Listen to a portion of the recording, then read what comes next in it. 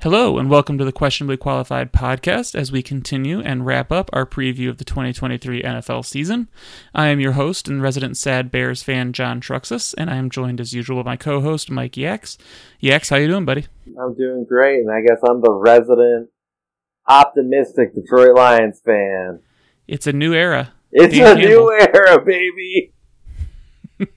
We will get to them last because they actually might have the most reason for optimism out of most of the teams in the division, which is a strange situation to be in for sure. Up is down, down is up. Here we go, baby. Biting kneecaps all the way. All right, so we will start the preview with the Minnesota Vikings, a team that last season I would say didn't have a lot of reasons for optimism coming in, and then kind of surprised everybody by putting together a 13-4 season, mostly on the strength of, I believe, 11 wins in one-score games, a nice 11-0 record in those games, which is pretty wild. So we all know that there's some regression, possibility there. But going through their statistical profile, they finished 13-4, so the fifth best record in the NFL, and their best aspect in terms of their DVOA finish was their offensive DVOA, which ended up 20th overall. Everybody knew this team was a fraud the whole time, and they proved it in the wild card division of the playoffs.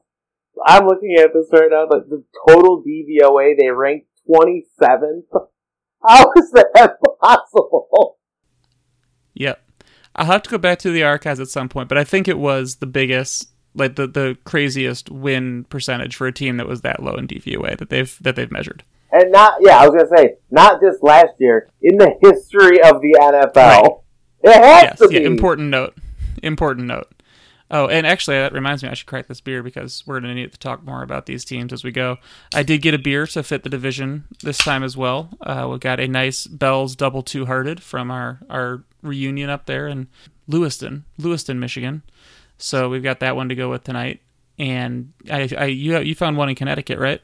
Yeah, I actually have. My brother brought out some Oberon with habanero and mango, but I didn't opt for that because I never drink beers anymore. But I got a Moonwalking Cowboy from Knott Hill in Connecticut, and I'm kind of excited to try this place because I like the name. Name. Well, we're going to see. I guess I should have done it for the NFC East. I didn't even think about that. It has Cowboy right in the name. Yeah, we can plan ahead a little better next season too. This was sort of a last minute decision, and from what I've noticed, it would probably help to scope it out a little ahead of time. That's true. So back to the Vikings. The big change they have this year, I think, is that Brian Flores is taking over as the defensive coordinator, which is a move that I think on its face I like a lot. I thought that Brian Flores was a very good defensive coach. I thought that he was a pretty good head coach in Miami up until he put two people in charge of the offense, which didn't work out very well, but still for some reason motivated Bill Belichick to try the same thing last year. And on its face, like I said, I think that's a good move. It's really tough to figure out how his sort of aggressive and blitz-heavy defense is going to work with this Vikings team, though. Yeah, I think out of all the teams, they've kind of lost a little bit more in this division than other teams have.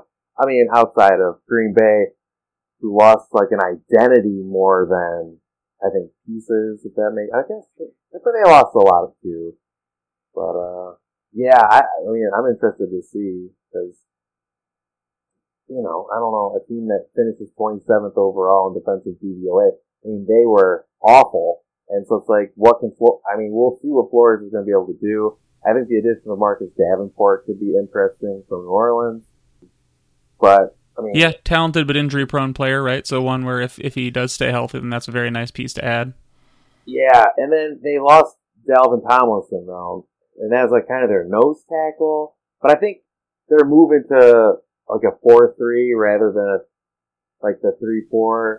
I don't know, so maybe they That's don't need the typical to replace history him. for Flores, yeah, so that would make sense. So at least they don't need to replace him, and he was probably one of their better players last year, I would say. They lose Patrick Peterson, who's, getting up there, but that's kind of another identity piece, I think. When you have him on your defense, it kind of, so. They seem to have lost a lot.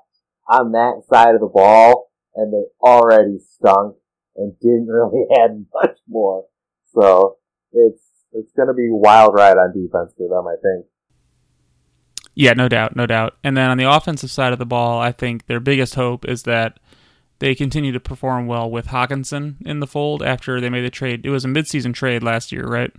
Yeah, there's a lot about Hawkinson because he just got the biggest tight end deal in history, which, I mean, I don't know. But it's like people are like, oh, he's so good, blah, blah, blah. But no one in Detroit gives two shits because we traded him when we were like 1-7. So then we went 8-2 the rest of the way. So, I guess, or 8. I guess we were 1-6 when we traded him. But. Yeah, I think he's definitely not someone that you look at as a huge difference maker. It's not like you have someone who's a force in the ground game and catching passes. But he does present some matchup problems, I think, for a lot of teams because he is more athletic than a lot of the linebackers who might be covering him.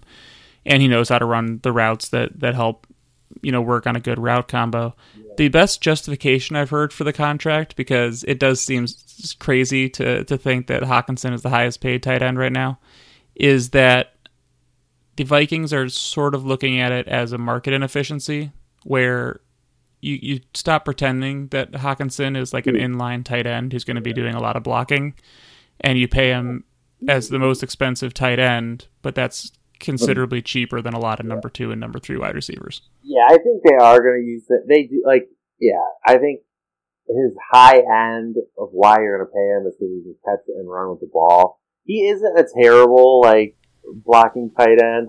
Right. He's not a zero Iowa. He's Jimmy Graham. Exactly. Yeah. He's not someone like that, or like an Evan Engram, that. They're literally just a wide receiver. So he's not awful. I don't know. I think they unlocked him because he had a really, his best half season. Yes. But, I could think that's kind of, that might be true. I don't know, but. Yeah, the way he played when he showed up there, I feel like is exactly what they were hoping for, right? Exactly. That's what they're hoping to get a full season of. Yes. Yeah, so, and I think that's probably true to a degree about how, we can, and, it'll look fine, and, I think it's only, 4 or 5, 4 years. I think they can even get out of it in 3. Yeah, I think when the people I was listening to broke it down, and they were talking about the salary cap, they mentioned that I think it would take, 3 seasons of franchise tags for the highest paid tight end to reach the middle tier wide receiver contract. So yeah. It's one that you look at, it's that's an interesting gap there for sure. Yeah. But I had a bunch of notes. I think I somehow accidentally erased them. I'm just interested to see what this team did on the offensive line. Because it's never been super strong as long as Kirk's been there, right? It had to be so bad last year. I guess we should also touch on the fact they lost Adam Thielen, but he has injury problems. They cut Dalvin Cook, and those are 2 identity pieces, though, too, on that side of the ball. I don't know. A lot of people are trying to say, hey, this team, don't sleep on them. They're going to be pretty good, probably, but. Yeah, I think their over-under feels right for the team that they actually are, which is odd because it would overstate what they were last season from an advanced stats standpoint. So their over-under this season is set at 8.5. Yeah. And I think that last season the stats might have painted them more as a 6-win team. Yeah. But with an 8.5 number like that, I'm tempted to go under and say this is the year that the wheels fall off. It could be. It is something we like to go right to the prediction, and then I'm all let's see who we're playing though, because in the division is a little bit weak, other than the juggernaut that is the Detroit Lions. Yeah, we'll get to the Bears later, but I'm not expecting them to be a particularly difficult opponent most of the season. I think they could easily split with the Vikings, though. Yes. I feel like Justin Fields could run the fucking score out against that defense. Him and DJ Moore are just gonna it's gonna be a pinball machine against this defense, man. Big time. Yeah, who so do let's we see. got? They AFC play the NFC West South. and the AFC West. Yeah.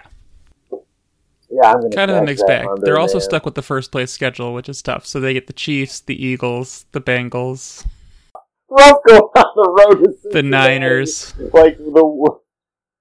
Oh man, this team is gonna. This is gonna be. I don't know. Yeah, it's gonna be a lot of comeuppance. That's rough. Is what I'm hoping for in the division this year, because it feels like this team's gonna win like 6 games, and I'm just like the Packers are gonna just suck ass, and like it's just gonna be Lions 15-2. Kings of the NFC. That's how it feels right now. No, I mean it's not gonna be like that, but this. Yeah, it's looking pretty clear. If this is a barometer for anything, and it probably isn't, the Cardinals beat this team in the preseason, the last week of the season, of the preseason. So I'm yeah, it's not a good sign. Even into in this box score. I'm getting into this box score. We're gonna see what's up.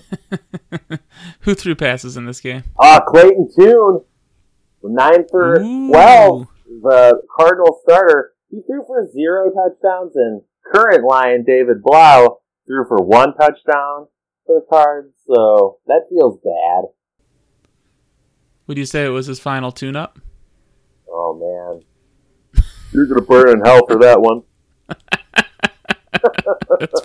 It's fair. I think it's just dad instincts these days. Just kick in. I mean, it doesn't matter, but I want to read a lot into this, and it doesn't feel like I can, unfortunately. Yeah, I tried to get to the link for the preseason box score, and it looks like Pro Football Reference doesn't even bother tracking it, which I can't really blame them for.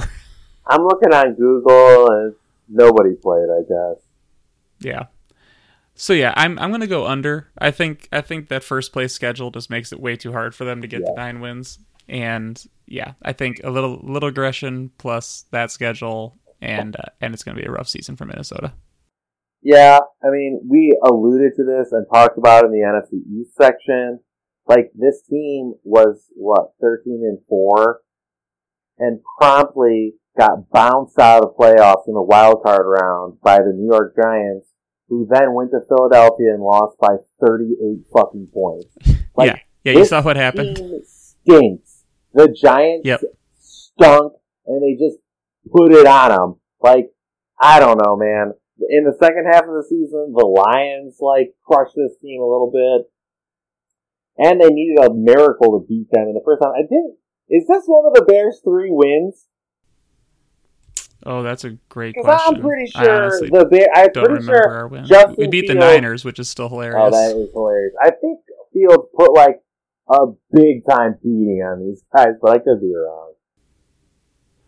So what I was trying to look up now, because this is one of my favorite ones last season, was, so to your point, the Minnesota Vikings, they played the Giants. They swept them. The Vikings. They played the Giants in the wild card round, and you had a 13 win team traveling to play the Giants, who finished the season at 9-7-1. Or sorry, not traveling, but they're hosting the Giants at 9-7-1, and their profiles were so similar that the line on that game was -3. It was just the standard home line. Yep. Just a home line. 13-win team. Oh my god! Everybody knew. Yeah, exactly. These are basically the same team. If Vegas knows, everybody knows. Come on, man. Yeah, so I'll go under it for them, and we can move on to the Packers. Do you have an over/under on them? I'm under on the Vikings. Okay, so moving on to the Green Bay Packers. Just a little bit of news here, I suppose, having Aaron Rodgers leave town after some negotiating tactics on his part. And Jordan Love will be stepping in to take the snaps for the Packers this season. All I care about, really, is just tell me that it's going to be okay, and he is not going to be a Hall of Famer. Jordan Love? Yes. Oh, man. I can't. It doesn't seem fair, but the book is really unwritten on him. I will tell you, I have watched him play competitive football. Because Michigan State played Utah State his last year, and he fucked us up pretty bad, almost beat us, which is hilarious.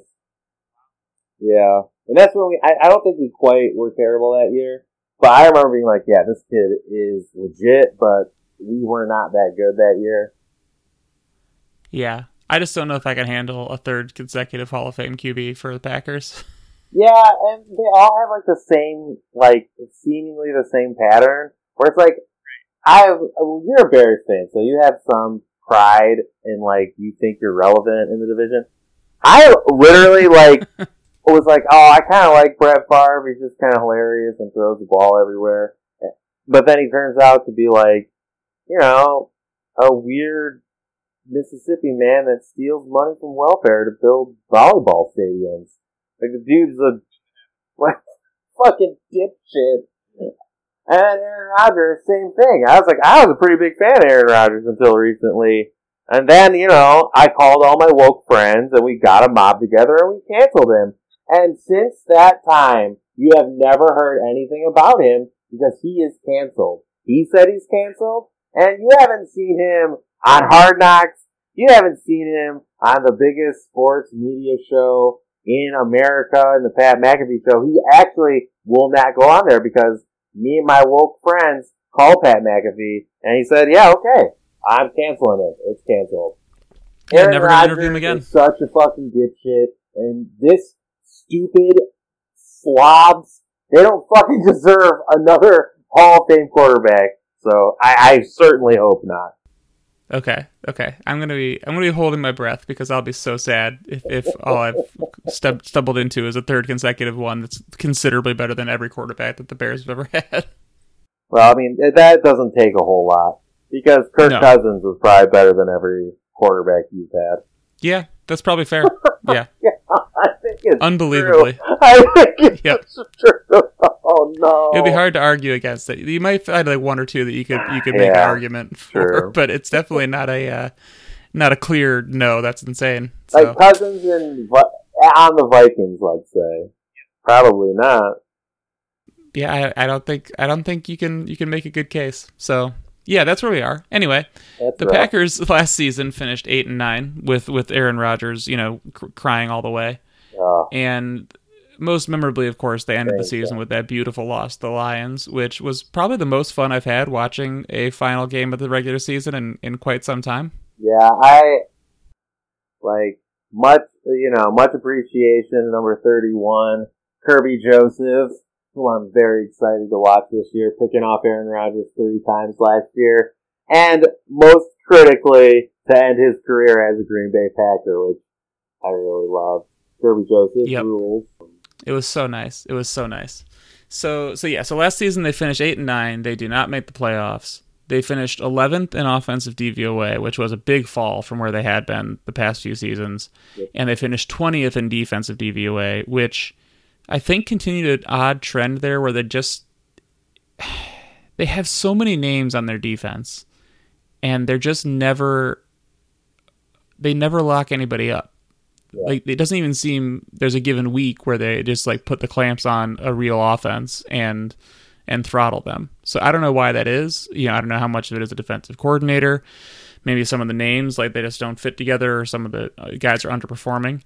But I just don't feel very inspired about it, the way their defense actually operates when it comes time to watch them. Yeah, I think a lot of people are kind of concerned with like what Joe Barry is doing with this defense. I think that's true. Because they don't do anything like, from what I've heard, they don't do anything that like kind of disguises what they do, and they don't really change what they do very often. So they're pretty predictable, and I think that's by design for some reason. Because it's like, well, just if you have the freedom to play, like, we think our guys are better, and like they have a lot of good guys, but it turns out, like, you can't just sit in your base defense, like, and just beat people. Like, that's, you're a coordinator to, like, do things that are creative. Like, there's strategy involved. Like, I don't think I should have to tell that to somebody. Yeah, it reminds me a little bit of, I feel I feel like the waves of college football have followed the same path, where it was sort of a, hey, well, we got all the best talent, we're just going to let them go out there and do it. And then Nick Saban went to Alabama and was like, hey, what if we did that, but also had good strategy for managing the games? Exactly. Whoa. what a shift in the dynamic. But it's also really funny because like they can get away with it because the talent gap is so big. Like in the NFL, that doesn't exist. As Urban Meyer said, I got 16 Alabamas on my schedule, and everyone lit him on fire for that comment because he's stupid. As they should have. Yeah, and like there's like so much weird shit about this team. Like I don't think I know for sure, but I feel like they drafted 3 wide receivers in this draft, and I know for a fact it was just to tell Aaron Rodgers to fuck himself. Yeah, like, after all those years, there's definitely some spite move there. Like, I do love Jaden Reed from MSC. I think they took him with the 50th overall pick. I'm not sure he's going to be like a stud in the NFL, but I love Penn State. And then, like, they were trying to trade for Jonathan Taylor. Why? What is that even? Did you see that last week? I did. That one is wild. I mean, I guess that's one where it's like, yeah, if you're offering like a 6th round pick, I understand trying to trade for him. But like, you have Aaron Jones. Yeah, and another cat, AJ Dillon. A lot of people think that they're like the best tandem in the NFL. Aaron Jones is amazing. I love him, and Dillon I think is solid. So it doesn't seem like that's the position you need to address.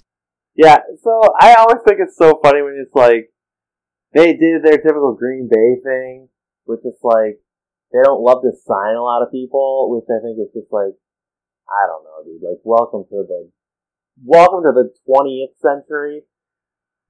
But it's like, the one person, so they re-signed one of their corners for like, next to no money. But then, they gave the Los Angeles Rams long snapper a 3-year deal. That makes sense, sure, yeah. And signed one other free agent. Like, what is that from a different team? They re-signed like 5 of their own guys, a depth safety from San Francisco, and a long snapper for 3 seasons. Yeah, it's a strange move. Stupid team with all of my heart. Yeah. So to your point about the wide receivers too, I think that Christian Watson, their draft pick last year, is the oldest receiver on the roster. That's true. Which is pretty wild. I do want to just point out real quick that I don't know that there's a huge gap, not to go back to my Jets takes too much. I don't know that there's that big of a gap between Christian Watson and Garrett Wilson. If you look at their rate stats, they're pretty darn similar. And it just so happens that Wilson had like 150 targets and Watson had more like 70. So I don't know that Rodgers is going to find the grass that much greener from a receiver standpoint. And it might mean that Love has a pretty decent receiver to start things out with. At least he's not working with nothing. Yeah, I think that's right. And like, I think we also have to, they lost Alan Lazard, who I think is pretty good, and he followed Rodgers over to New York. And I want to correct myself, it wasn't 3 wide receivers, but their first 3 picks was a tight end from Oregon State, Luke Musgrave, then Jaden Reed, then another tight end in the 3rd round, wow, and then a wide receiver in the 5th round. So, 4 out of their first 5 picks were best. I'm still a little sad that you drafted Musgrave in our dynasty league. I was eyeballing him as the deep sleeper for my draft. Well, it's hard. It's hard to ignore when, even though I think Michael Fleur's a dipshit, he definitely has already compared Luke Musgrave to George Kittle and Travis Kelce, which you can't be both of those guys. Like, you can be one or the other, but like, Travis Kelce, I don't know. He doesn't do a lot of the stuff that George Kittle. Like, George Kittle's a better all-around tight end. I think we all know that. About as dramatically different styles as you could possibly have for the position. But like, what is this guy, like a fucking tight end god? Like, if you're comparing them to both of these guys, the skill set must be unbelievable. Yeah, he's got shades of Rob Gronkowski and Jimmy Graham. Yes.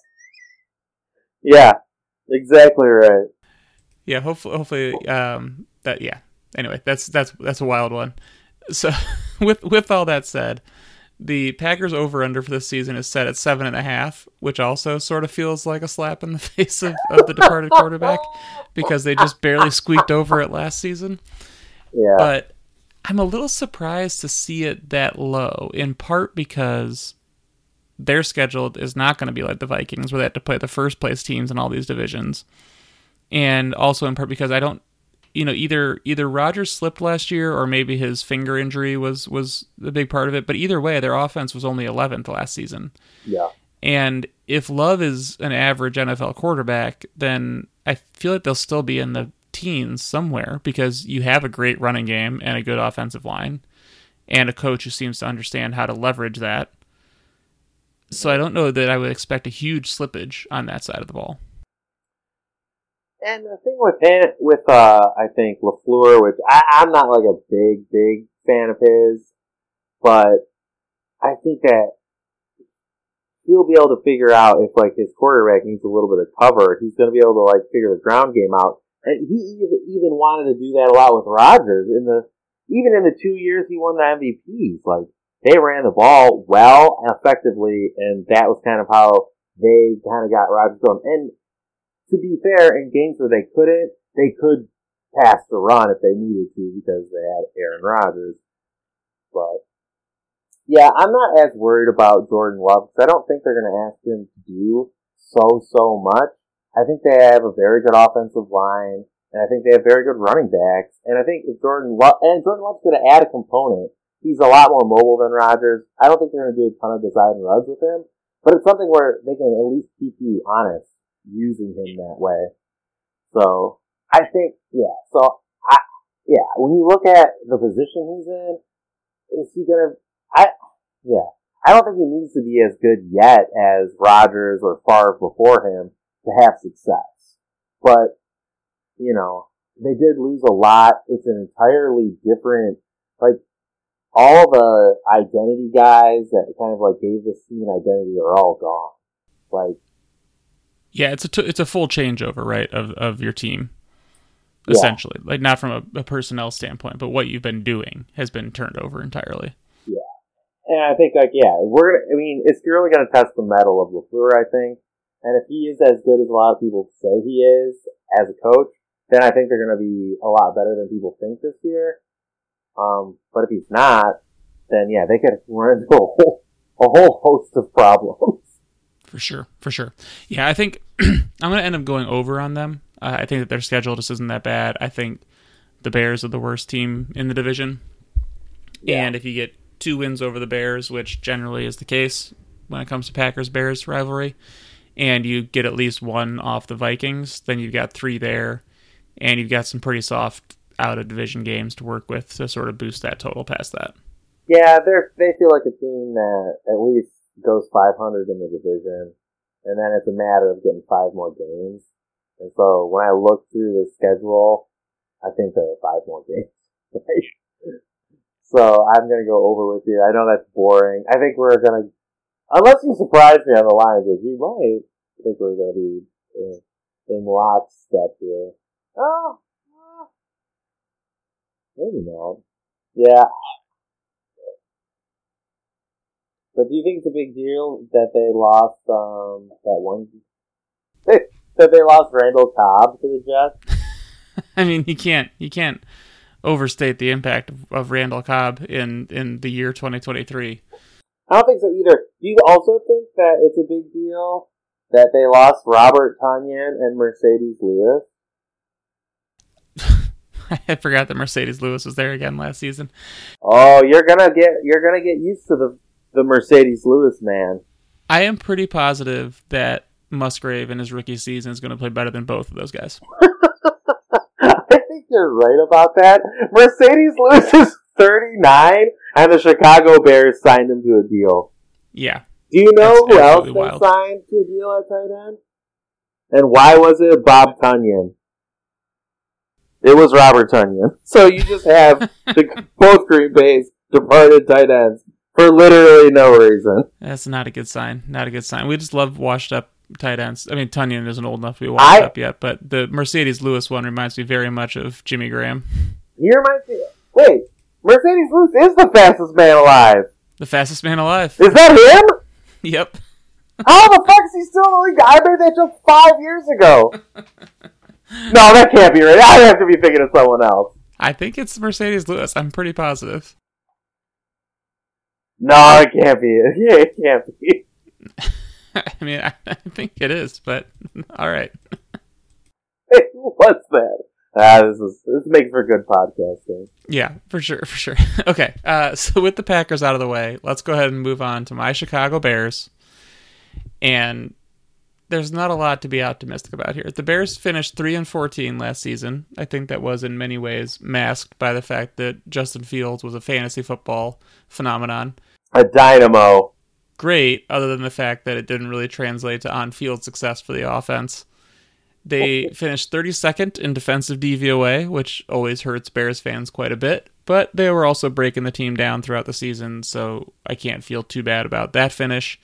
Their offense finished 25th, but that is very much boosted by some wild Justin Fields scrambles that ended up in touchdowns.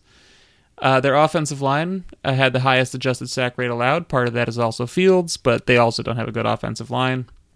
And from a turnover standpoint, they pretty much have nothing from a like the key position turnover. The coaches are all the same.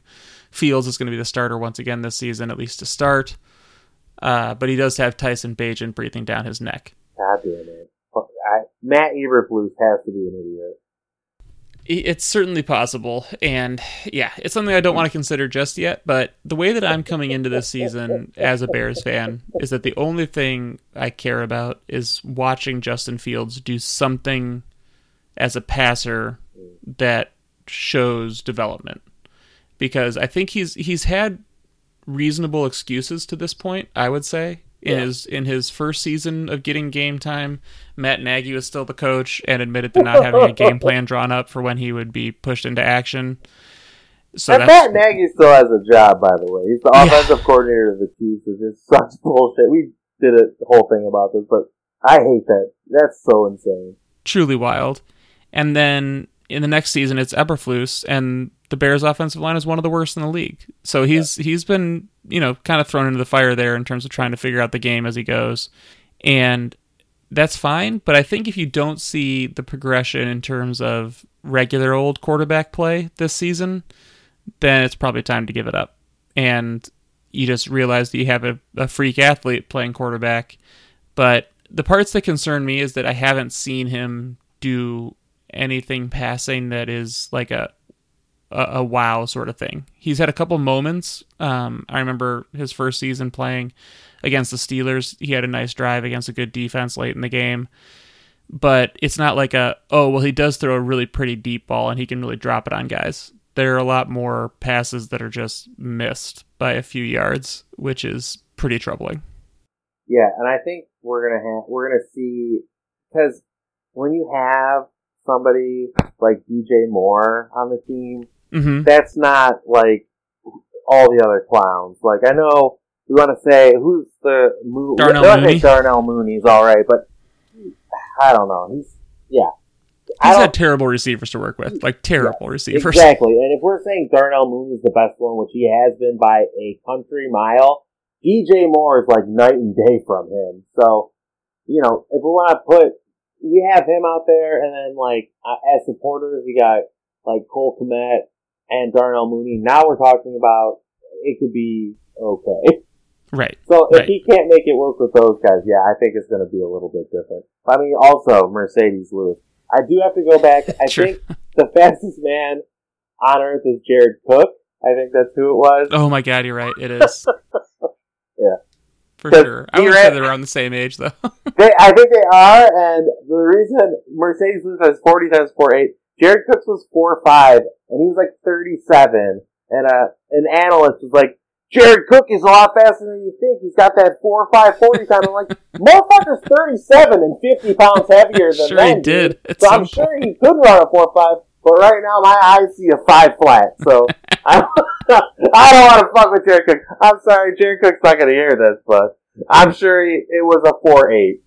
That just makes me super excited to Twitch some of the Thursday night games this season together, because we can let the world know about all of our insights when we're watching games this way.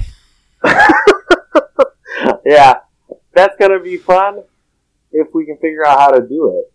Yeah, still got to do some technical work there to make that happen. But yes, it'll be a good time. Yeah, so anyway, that's pretty much all I'm interested in this season as a Bears fan. I don't expect them to improve very much on the 3-14 record. They're still very much in an early rebuild stage. You don't think the 7.5 line is fair? I don't understand where the F that line. How? Who is picking them to win 8 games this year? Why would they win 5 more games than last season? One of their wins last year was against the Trey Lance 49ers in a monsoon. Like, they shouldn't have won 3 games last season. That seems like a really easy, a game that you can really easily repeat. So I see why people really took a lot of stock in that one. Yeah, just, call on the gods to deliver a wicked rainstorm. Slide around and get yourself a win against a team that's bound for the conference championship. I mean, for sure. You had let's see, by DVOA, your defense was last. Dead last. That's rough. But do you think signing Tremaine Edmonds, who's an off-the-ball linebacker, made it first? Yeah, it'll boost it up into the top 10. Shades of the Lions. Shades of the Lions, by the way. Yeah, this will fix it. I did low-key like the late addition of Yannick Ngakoue. I think that he is. I agree. Criminally overlooked. I think he's a pretty good player. I think that's correct. Oh, and actually, I meant to say as well, we should address a conversation in an earlier podcast this cycle when we were first discussing Tyson Bagent, and we mentioned that the name of Harlan Hill, whose name graces the trophy for the best player in Division II college football, we thought it sounded oddly familiar. You did. I did not. Yeah, and I was like, why on earth would that one sound oddly familiar when I can't even piece together where I've heard of it before? And we did a little digging. It didn't take long because it was something we've already dug into. Yes. But Harlan Hill is number 2 on the Chicago Bears all-time receiving list. What did he play? Right flanker?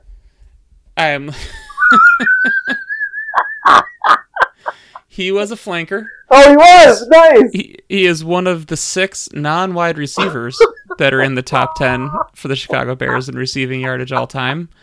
There are also tight ends like Mike Ditka. Yeah. Running backs like Walter Payton. Is Ditka flankers, third? Left ends. How many wide receivers are on that list? There are 4. Oh, man. That's 4 tough. wide receivers on a list of 10. Is one of them Alshon Jeffrey somehow? Yes, Alshon Jeffrey is number 3. That cannot be true. Number 3 on the list. He played from 2012 to 2016 for the Bears. That's 4 seasons.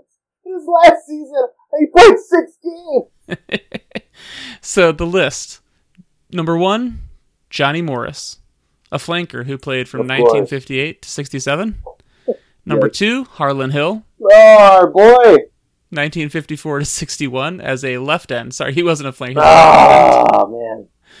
Alshon Jeffrey, 2012 to 2016. Walter Payton, who, incredible player, is a running back, 1975 to 87. Matt Forte has got to be on there somewhere.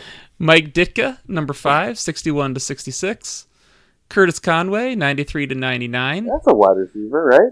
It is, yep. That's wide receiver number 2 on there. There you go. Matt Forte. Yeah, I knew it. There you go, 2008 to 2015. Marty Booker, 99 to 2008. That's another wide receiver. Damn, he was on there a long time. Also a wide receiver, best known for being an Olympic track athlete. 1983 to 87. And then number 10, rounding out the list, Ken Kavanaugh, a left end who played from 1940 to 1950. Yeah, they were just getting the hang of the forward pass then. Allen Robinson is number 11 on the list.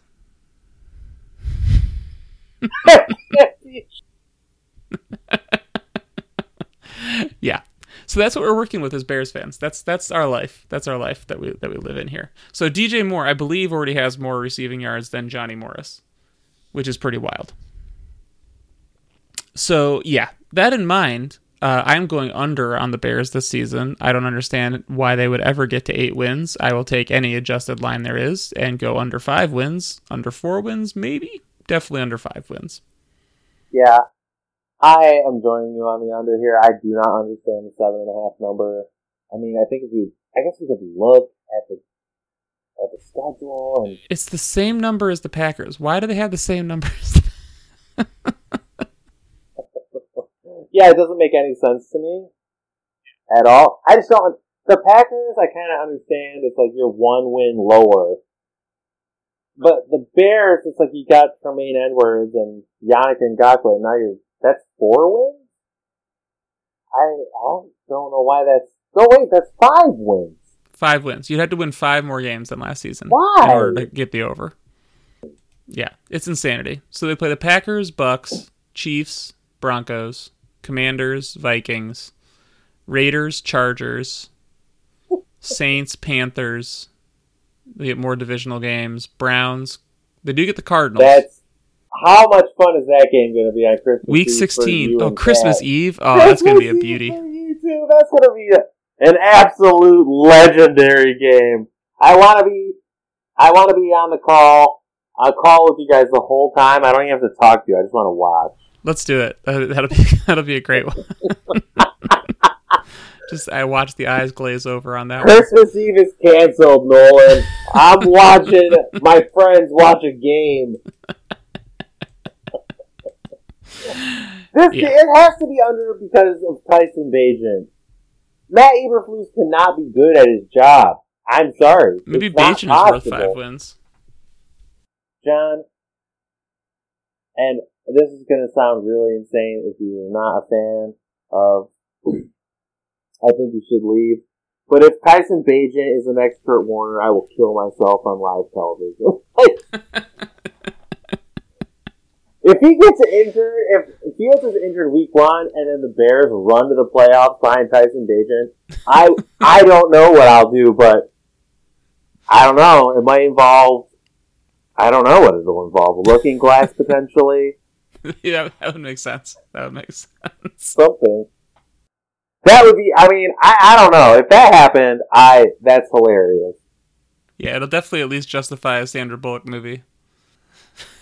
It'll actually be more like the JFK movie, and then after he wins 12 games, it'll be me, like, looking into, like, conspiracies that, like, you know, going down, like, a Charlie Kelly, like, connecting the yarn everywhere. The NFL actually is scripted? Yeah.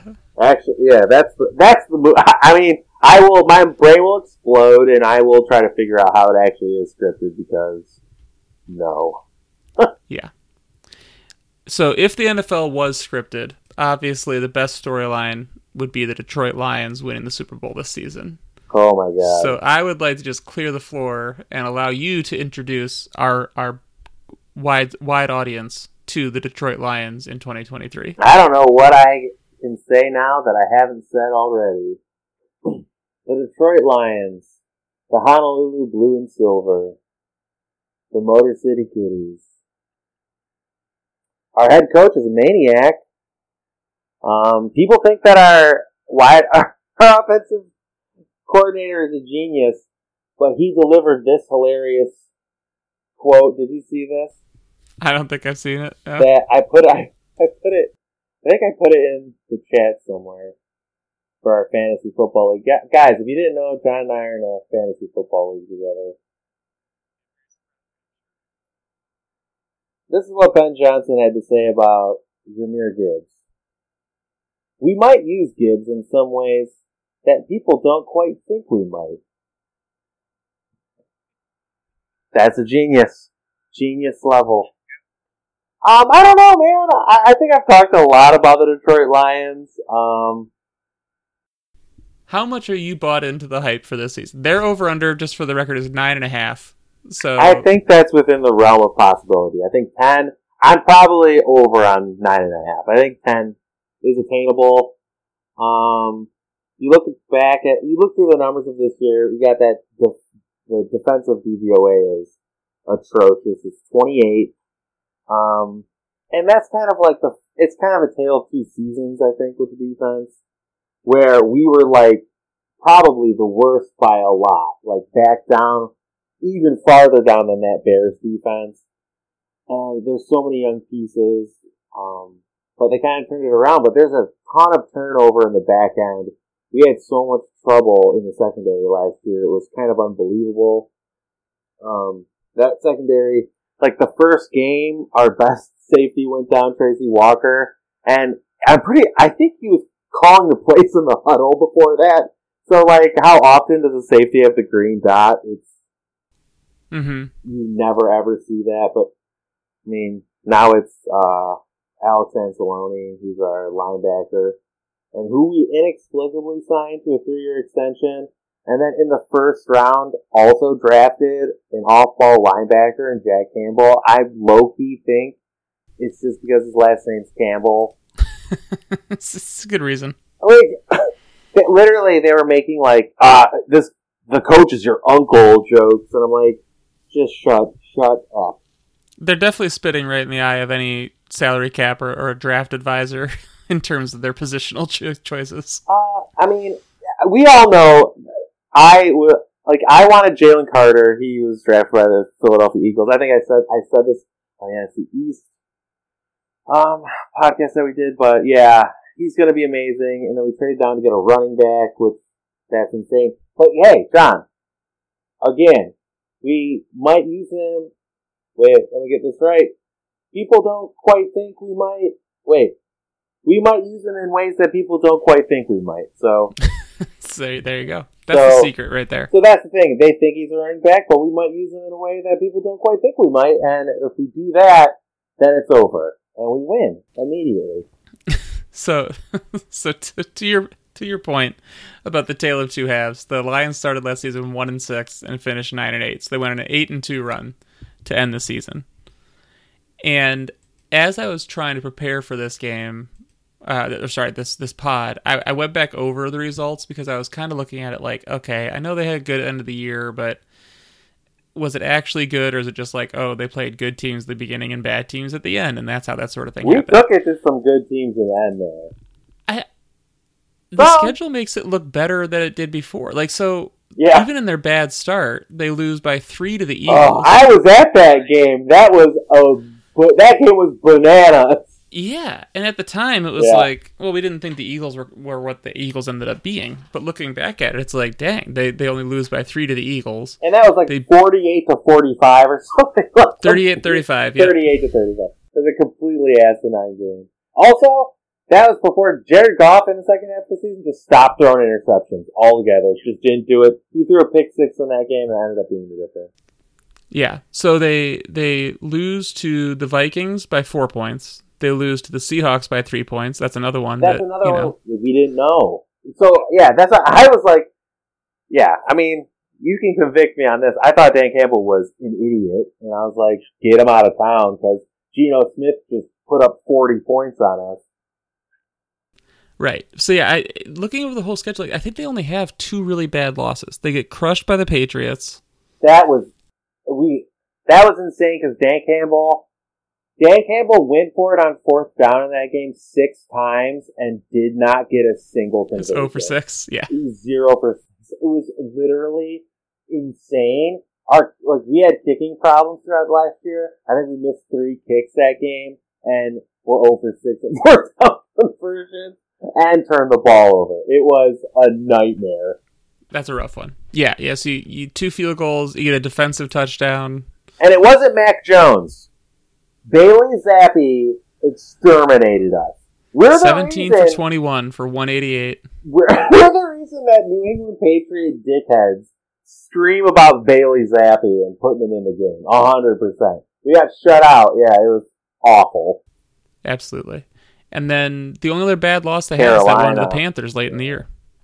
Dante Foreman, what did he rush for? 220 yards, maybe? Hey, that's another Bear. He could be good. I'm actually higher on him after watching him eviscerate us for however many yards it was. Dante Foreman, I like him quite a bit too. I think he's very solid. He went for 21 carries for 165 Okay. with a long of 38. So it's not even like he was stacking up, big 70-yard run to boost those numbers. Yeah, just gashing us all day. And he's not to be outdone by Chuba Hubbard, who went 12 attempts for 125 yards. Oh my god! Cool 10+ yards per carry, again with a long of 35. Oh my god! Chuba got us. That's the curse of Barry right there. Chuba. I'm pretty sure he did, yeah. So those are the only two like really bad losses I see on the calendar, and I think maybe that's a situation where their run defense was so bad that if a team truly just committed to it, then they were in big trouble. But all you need is a little bit of improvement on defense to go from like 28th to 21st, right? Because 28th is like the bottom of competing teams, essentially.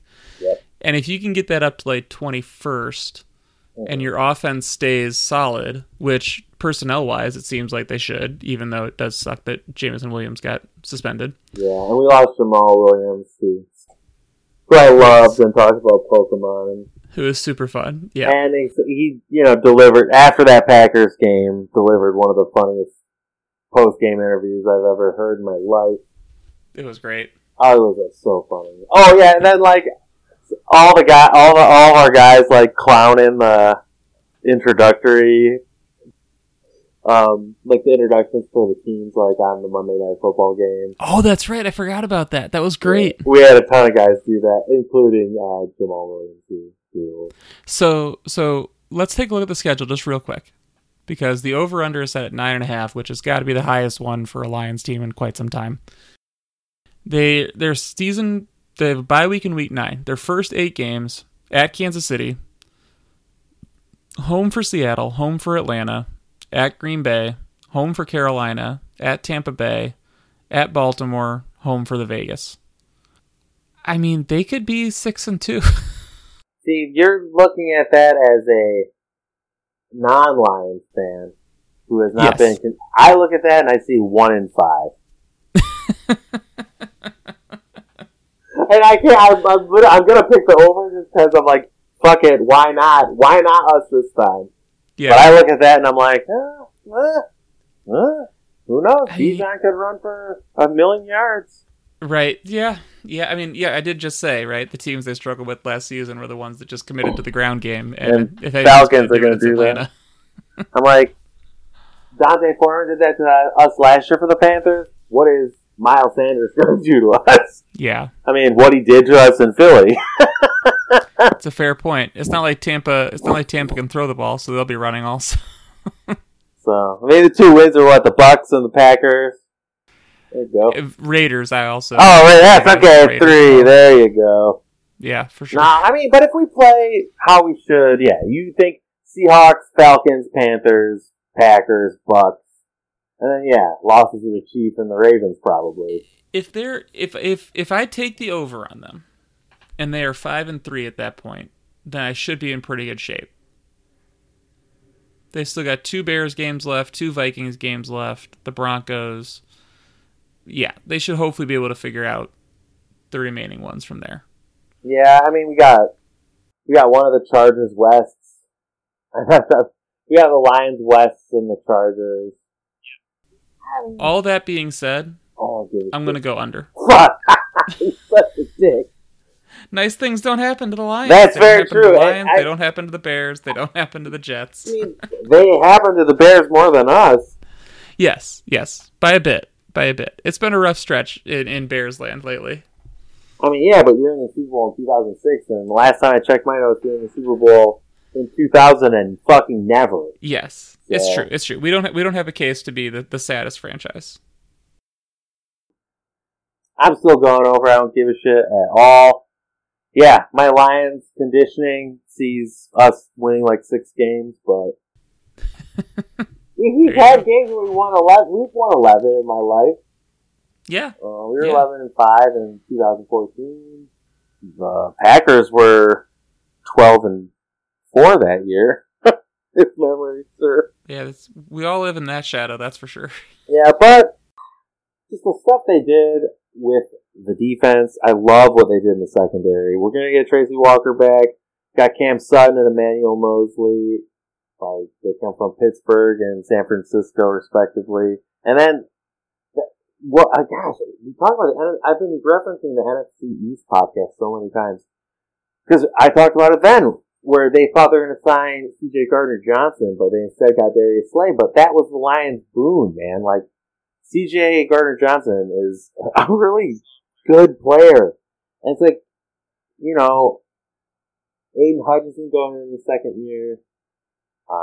If James Houston plays all the games and has the same sack rate he has, he's going to have more sacks than Lawrence Taylor. That's wild. That's crazy. That's insane. Like, it's like on pace for 30 sacks or something. Wow. It's like insanity, but that's not going to happen, obviously. Nice things don't happen to us. I'm just so bummed we didn't take Jalen Carter, because as the aforementioned stat is how bad we were against the running game. And now we still got Alan McNeil, who's like fine, but like we could have had Jalen Carter in the middle of our defense. Yeah, it seems like adding a wrecking ball like that would be exactly what you need to like give that defense a jolt. That was literally like that was the guy we needed. Like, you can say about Jahmyr Gibbs whatever you want. Like, I don't know. I've heard that we might use him in some ways that people don't quite think we might. That's what I've heard. But I think we could have used Jalen Carter in some ways that people thought we might, and it would probably have been more impactful. It'd probably be more impactful than that pick turned into Jahmyr Gibbs and Sam Laporta, and that's a tight end we drafted out of Iowa because we needed to replace T.J. Hawkinson, I guess. Right, even though you were fine letting him go. Yeah, we were like, hey, this guy, which is what's insane that I looked it up 40 times for tight ends. He runs a faster 40 than the fucking tight end got on the Packers. I bet you didn't think that. Didn't know that one. Yeah, Musgrave, he ran it 200ths of a second faster than tight end god. And Sam Laporta apparently can block as well. That's a neat trick. Fucking Packers. What else? I'm trying to think what else we can say.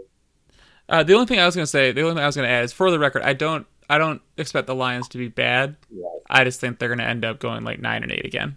I think they're gonna build up the expectations with a great finish to last season, and like that's kind of the trick of that, though. I think we've talked about this. I don't know if we ever did on the pod. That's like what you hear. It's like people want last season to carry into the next season, but like the Lions aren't an 8-2 football team from last year. They're a 9-8 football team from last year. But the hype is you ignore the 1-6, and you say they're 8-2, and then you transpose the 8-2 into next season. So they're like, well, shit. Like, what does that mean? That means we're 14-3. Like, no, that's not really how that works.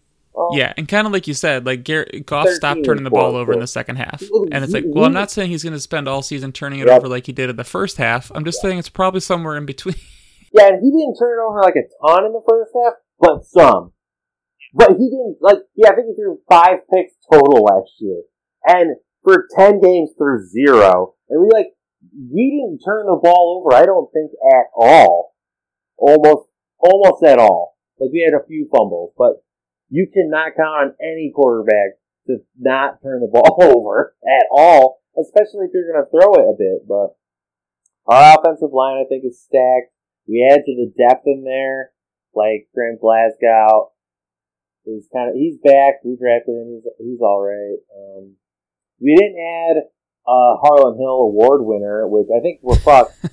Next year, I hope we get John Matocha in UDFA, and then we're going to go head-to-head with the Bears in 2024. Yeah, you got to start thinking about a future. You know, Goff will be entering his age 29 season next year, so. Yeah, you know what?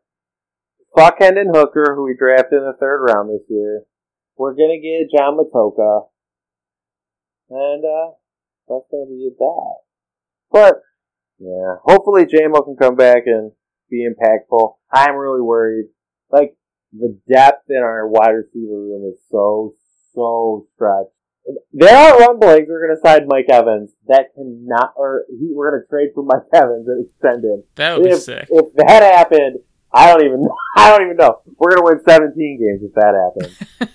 Seeing the Randy Moss Tom Brady connection all over again. And that's so crazy. That's such a weird thing, but I don't think that's going to happen.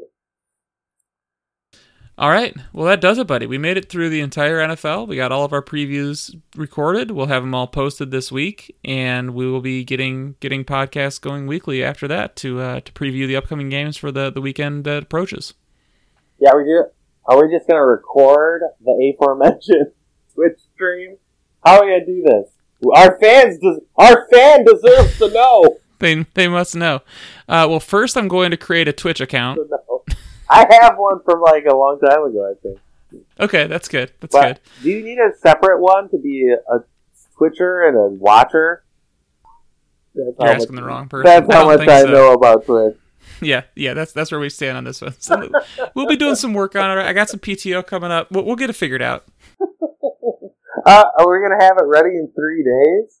That's the question. No, I don't think we'll be ready for the first game of the year. Maybe let's target like week 3 or 4. I got a little travel coming up. So we'll do week 4. All right, we'll try to do our first Twitch for a Thursday night football game. This is how you market. This is how you leave the fan wanting more. Exactly. Lions over, baby, to the fucking moon. Forward down the field. Fuck NFC North. I don't give a shit. I'm out of here. Thanks, Yax. I'll talk to you later, bud.